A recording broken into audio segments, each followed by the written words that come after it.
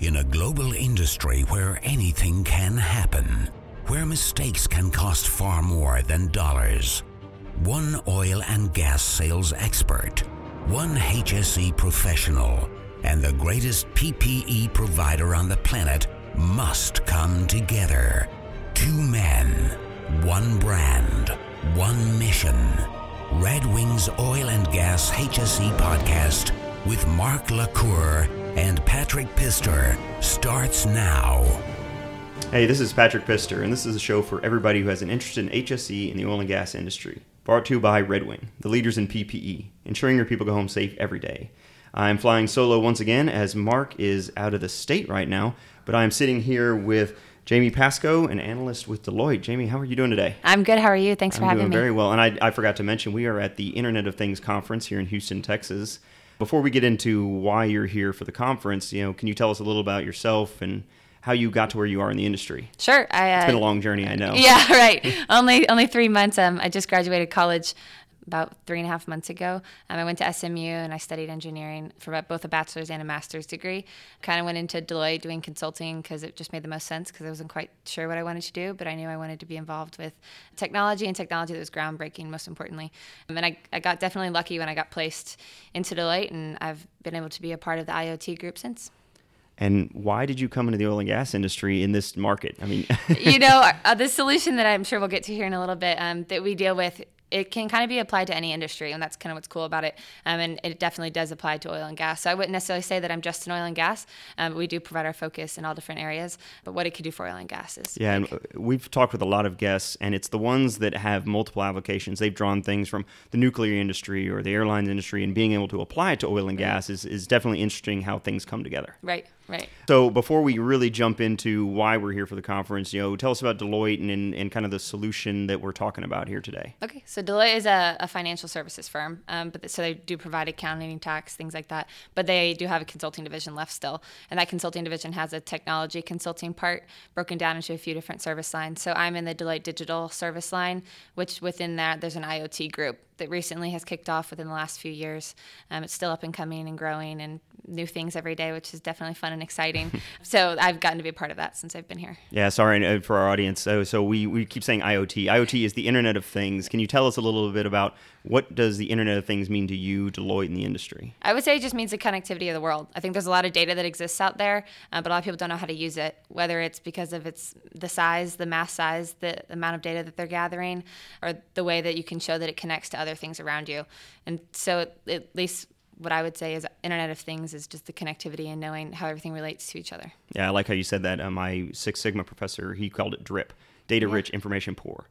So the oil and gas industry and industries in general, we collect a lot of data, but it's being able to connect the data and apply it to real world. That's where the information part of things really needs to take another step. Right. And I think even a few years ago or whenever it happened, they were able to figure out how to use data to do analytics in general, but I think it's now applying it and taking it even further, whether it's with virtual reality, augmented reality. So you mentioned something interesting there. You said augmented reality, which is what caught my eye. Obviously, I know who Deloitte is, but the booth that you had there was somebody wearing a headset that looked pretty interesting. They were moving their hands and doing a few things. So what is augmented reality, first off, and then we'll get into more of the specifics of what are y'all doing with it?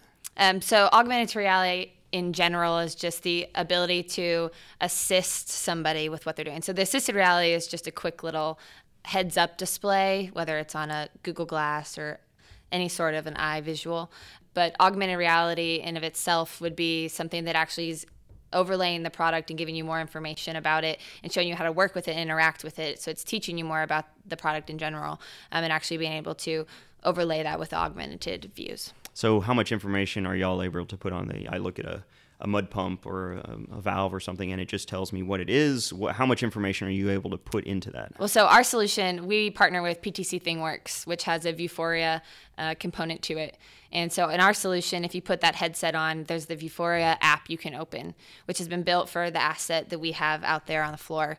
And it shows that exact asset in your HoloLens, which is the Microsoft HoloLens is the augmented reality goggles that we use. And it overlays. They look like big safety glasses. Yes, they do. They're like, machinery type. I mean, they're crazy. But they have an overlay augmented view on top of our product. So you have to build them specifically for your product that you're using, but they overlay on top of it and show exactly how to work for it. So for instance, in ours, if it's broken, which we can induce and make happen, then you put the goggles on and it will take you step by step through how to fix it by overlaying the product itself with this augmented view that's saying, well, open this, and it has arrows showing you exactly how to open it.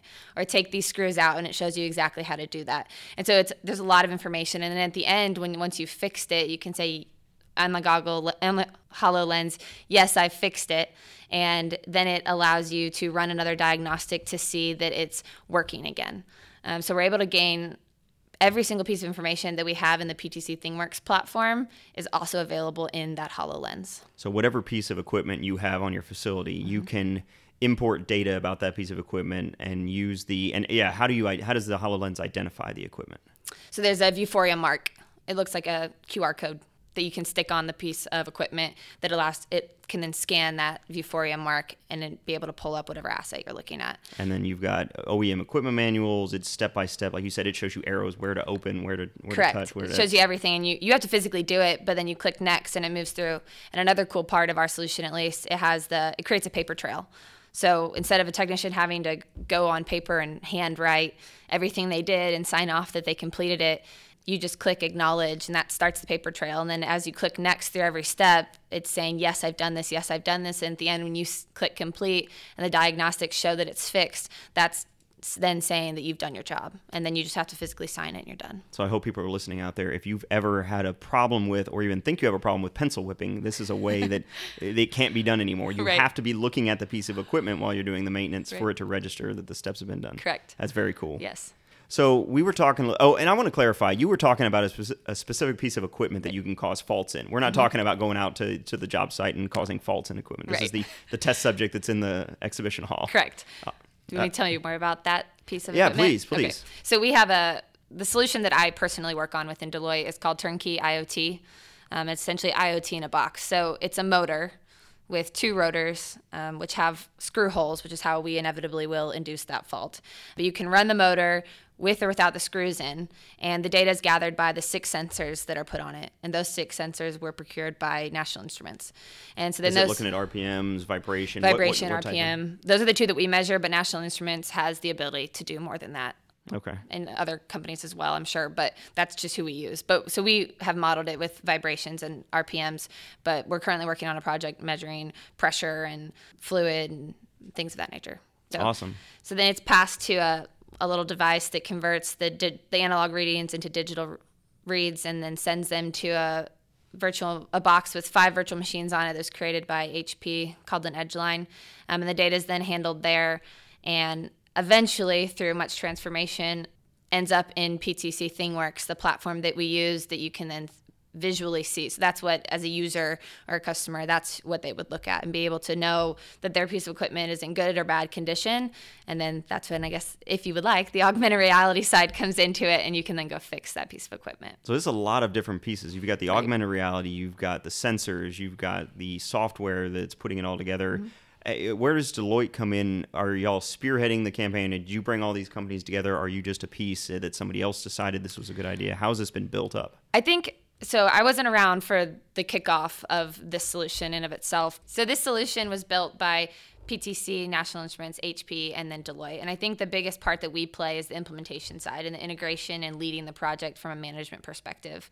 Obviously, we don't provide any hardware or software to the project itself, but we do allow for the integration of the pieces, and we ensure that the project, more like the face-to-face person with the company who can ensure that we're moving forward in the right direction and it's going to be implemented on time and all the pieces are coming together and are working as they're supposed to. Actually solving the problem. All these components do one thing, but Deloitte's there to find out what the problem is and provide the solution. Correct. Getting into this predictive maintenance. So is this just helping the technician in the field complete a PM quicker, safer, more efficiently? Or are there greater applications? So there's greater applications. So from the analytics perspective, one of the virtual machines on there, we're using the PTC analytics. But there's a lot of analytics providers out there that are doing more than just analytics, and they can go into machine learning type of things. So I think one of the other benefits of the solution is not just to say that there's something going on, but it's the ability to predict that something will happen. So not just, it's running too high, there's an issue, but to know that as the vibrations have started to increase over the last 6 weeks, you're going to have a major issue that's going to cause your equipment to go down within the next 6 weeks. So it's that predictive, like you said, predictive maintenance side that allows you to not just know the issue, but to be aware of when it's coming up, so then your machine never has to go down. It doesn't take as long to repair because it's not as broken as it would have been. Things of that nature, it really provides a business positive solution for their company. And how are you building those predictive models? Are these based off of engineering models that with a certain amount of vibration it should result in failure? Right. Is it historical information? It's historical data. Okay. Well, and where are you getting that from? Because in the oil field we don't collect historical data, or we do. It's on a spreadsheet in someone's computer and has never been used for anything useful. So we could just start collecting on our own and build it over time and wait until it breaks and then start to build it, or we just pull from old repositories. So we would have to put the sensors in and start collecting the data that we need if they did not already exist.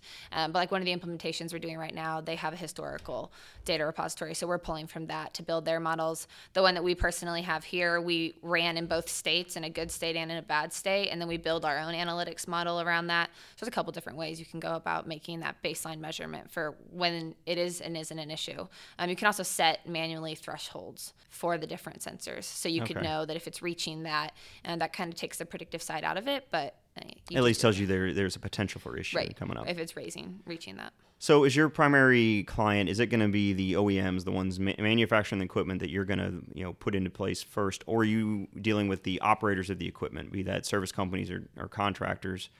Mainly doing the retrofitting to equipment that already exists. So I would say, at least now, if we wouldn't go and buy the equipment with the sensors already installed on it. It's a place that maybe has been running for 80, 90 years or 50, 60 years, and they have equipment that they would like to be able to track that way. So we go and we can put the sensors on whatever piece of equipment that is. So we mainly target the operator side of the business. Okay, I actually just spoke with a buddy from Transocean who gave a speech earlier today talking about predictive analytics, and he says they're getting more data, and I'm not sure exactly what they're using to track it, but so they're getting more useful data than the OEMs actually have. So the manufacturers are putting equipment out there, but Transocean has more information about that equipment's failure rate, maintenance record, everything they need to know as soon as it goes into service, and even their old equipment that they're getting replacement parts for, which it's pretty amazing that the equipment operators know more about the equipment than the ones that are actually manufacturing it. It's incredible what kind of insights just what we're doing right now has allowed us to gain, and I can only imagine where it's going to continue to go. So where is it going to go? Where? So you've got the test model, and is this currently out in the field right now? We're currently working on our first big implementation. It's called Refinery of the Future. Refinery of the Future? Refinery of the Future, yes. It's the big name. You can Google it. You can research it. There's a lot of cool videos. Is there a ride at Disneyland where you can walk through? There might be someday if it keeps going this way. But yeah, it's it's public knowledge. You can go out there and look at it. And it's based out of Texmark, a small chemical manufacturing company here in Houston. It's itty bitty. There's only 53 people that work there. Maybe I'm wrong on that, but a small number of people that work there. It's been up and running and doing its business for a lot of years, and they're honestly very excited. It was so cool. We had a meeting with them this past week to hear how excited they are for what we're doing. And being that it's the quote-unquote refinery of the future, they also have allowed, if you want to come see what we're doing, you can schedule a tour and you can walk through the refinery and see how we're implementing the solution. And inevitably, once it's all completed and successful within the next 10 weeks or so, be able to see it actually in action and look at their dashboards and see what it's showing them. And we got to meet with some of the operators that are there at that plant just to hear how, I don't want to say old school, but at least to me, kind of old school, how they do their jobs, and the dashboards they look at are just very plain, in my opinion at least, but being able to converse with them about what we're doing for them and how excited they are for how much easier their lives are going to be, I think it's really amazing. It's funny, my co-host Mark and I, we joke all the time, if you can have the most sophisticated back-end technology to sell to oil and gas, you just need to put it with an Excel face, and that's the integration that the oil field wants to see, we're comfortable with, don't get too fancy, but it can be the most advanced, behind the scenes, whatever, I just need to see it in Excel. Give me a spreadsheet. Keep that in mind when we make these dashboards here pretty soon. The refinery of the future, how futuristic is it right now? How many pieces of equipment have the QR codes, or what are they called? View marks. The view marks. How many pieces of equipment have the view marks that you can use the augmented reality that's doing the predictive maintenance, or is it just one piece in the office and somebody points at it? That's our refinery of the future. So this is the third part of this project. This Refinery of the Future project has been ongoing for, I think, the past 2 years or so. So it's been an ongoing project, but the actual implementation technically kicked off this week. So at this point, none. Wow. If I talk to you again in 10 weeks, I would have a different answer. But at this point, none. We're starting with 2 pumps and then hope to build from there. Okay. You've got this refinery of the future. You're starting out with 2 pumps, and we just started this week, so I can't really get into much detail about how's it going. And but beyond that, once you have proof of concept and it's successful, what is the next benchmark? Is it just adding more to that system, or is it doing something completely different that's going to accompany this? I think it would be adding more. I mean, and don't quote me on that moving forwards, but I think the goal is to then, if it works and they see the business impact of what they've spent and put into this refinery of the future, and they can see that it's going somewhere, then they would like to include this solution on many more pieces on their refinery floor, so that then they are able to manage all of their assets and not just 2 of them. You'll use the term neuro network. Is that what you're trying to develop? A neuro network of valves that talk to each other? And, right. You can see them all and know what's going on. And I've heard a joke a long time ago. The rig of the future is going to have a man and the dog on it, and the dog's there to keep the man from touching anything. Right. So this is really cool, and I wish our audience could see. Do y'all have any links to the augmented reality that show what you're... We don't. I personally have a video, but we don't have a public view of that.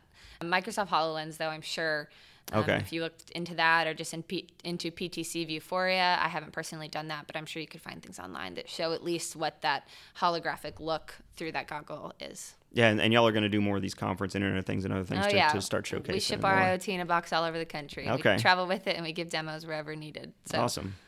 Well, I know the podcast is going to have to travel to this rig of the future sometime soon if they're giving tours. That's Refinery of the Future. You'll have to come check Sorry, it out Refinery someday. of the Future. I keep saying rig of the future. Refinery of the Future. Sorry, it's my background. It's where I come from. So that brings us to our Red Wing safety tip of the week. We always give it to our guests. So, I know you're new to the industry, but if you have any piece of advice that you could impart to the older guys, the younger guys, somebody just coming into the industry, or girls, and yeah, don't discriminate. That's right. No, sure. Any tip that you would have to make somebody safer out in the field? Yeah, sure. Especially when it comes to our piece of equipment. Although, especially when you're looking at the augmented reality, even though it's telling you what to do and you can click next virtually, you still have to physically do it.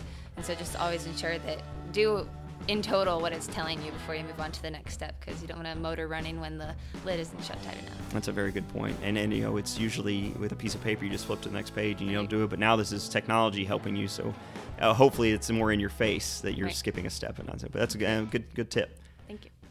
That brings us to our Red Wing Offshore Bag Winner of the Week. And this week's winner is John Kennedy.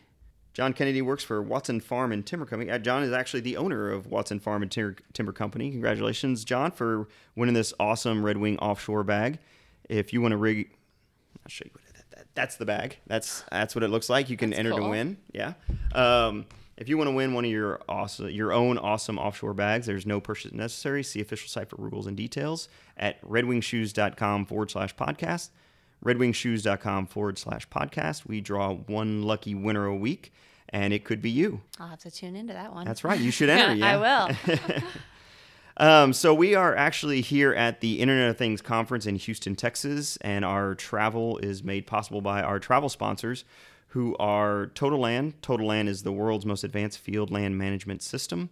The Landman's Virtual Office. You can check them out at totalland.com. And also Lee Hecht Harrison at LHH.com. Lee Hecht Harrison is the global expert in talent management. LHH is currently helping 75% of Fortune 500 companies simplify the complexity of leadership and workforce transformation. For more information about the Oil and Gas HSE podcast, you can go to oilandgashse.com or check us out in our LinkedIn group. That is the OGGN, the Oil and Gas Global Network. Jamie, you should join up with the network on LinkedIn. I will do that. We share the podcast. We share information there. It's spam free. We let people talk about their products and services, but as long as you don't try and be too salesy, it's of course. It's all right. And I appreciate you coming on and talking about Deloitte and predictive maintenance and the refinery of the future and everything. This has been great. So if people want to find out more information about you personally, where can they go? I'm on LinkedIn. So you can find me there. Probably the best place to go for now, at least. Okay. And we'll put a link in the show notes to your profile. And so if people want to know more about Deloitte and what your division's specifically doing, where can they go? Deloitte.com and just search for us in IoT. IoT? Yes. Perfect. All right. Well, thank you for taking the time. And that's all we got. I appreciate it. Thank you, Patrick. All right. Thanks. Tune in next week for another exciting episode of Red Wings Oil and Gas HSE Podcast, a production of the Global Oil and Gas Gas Network.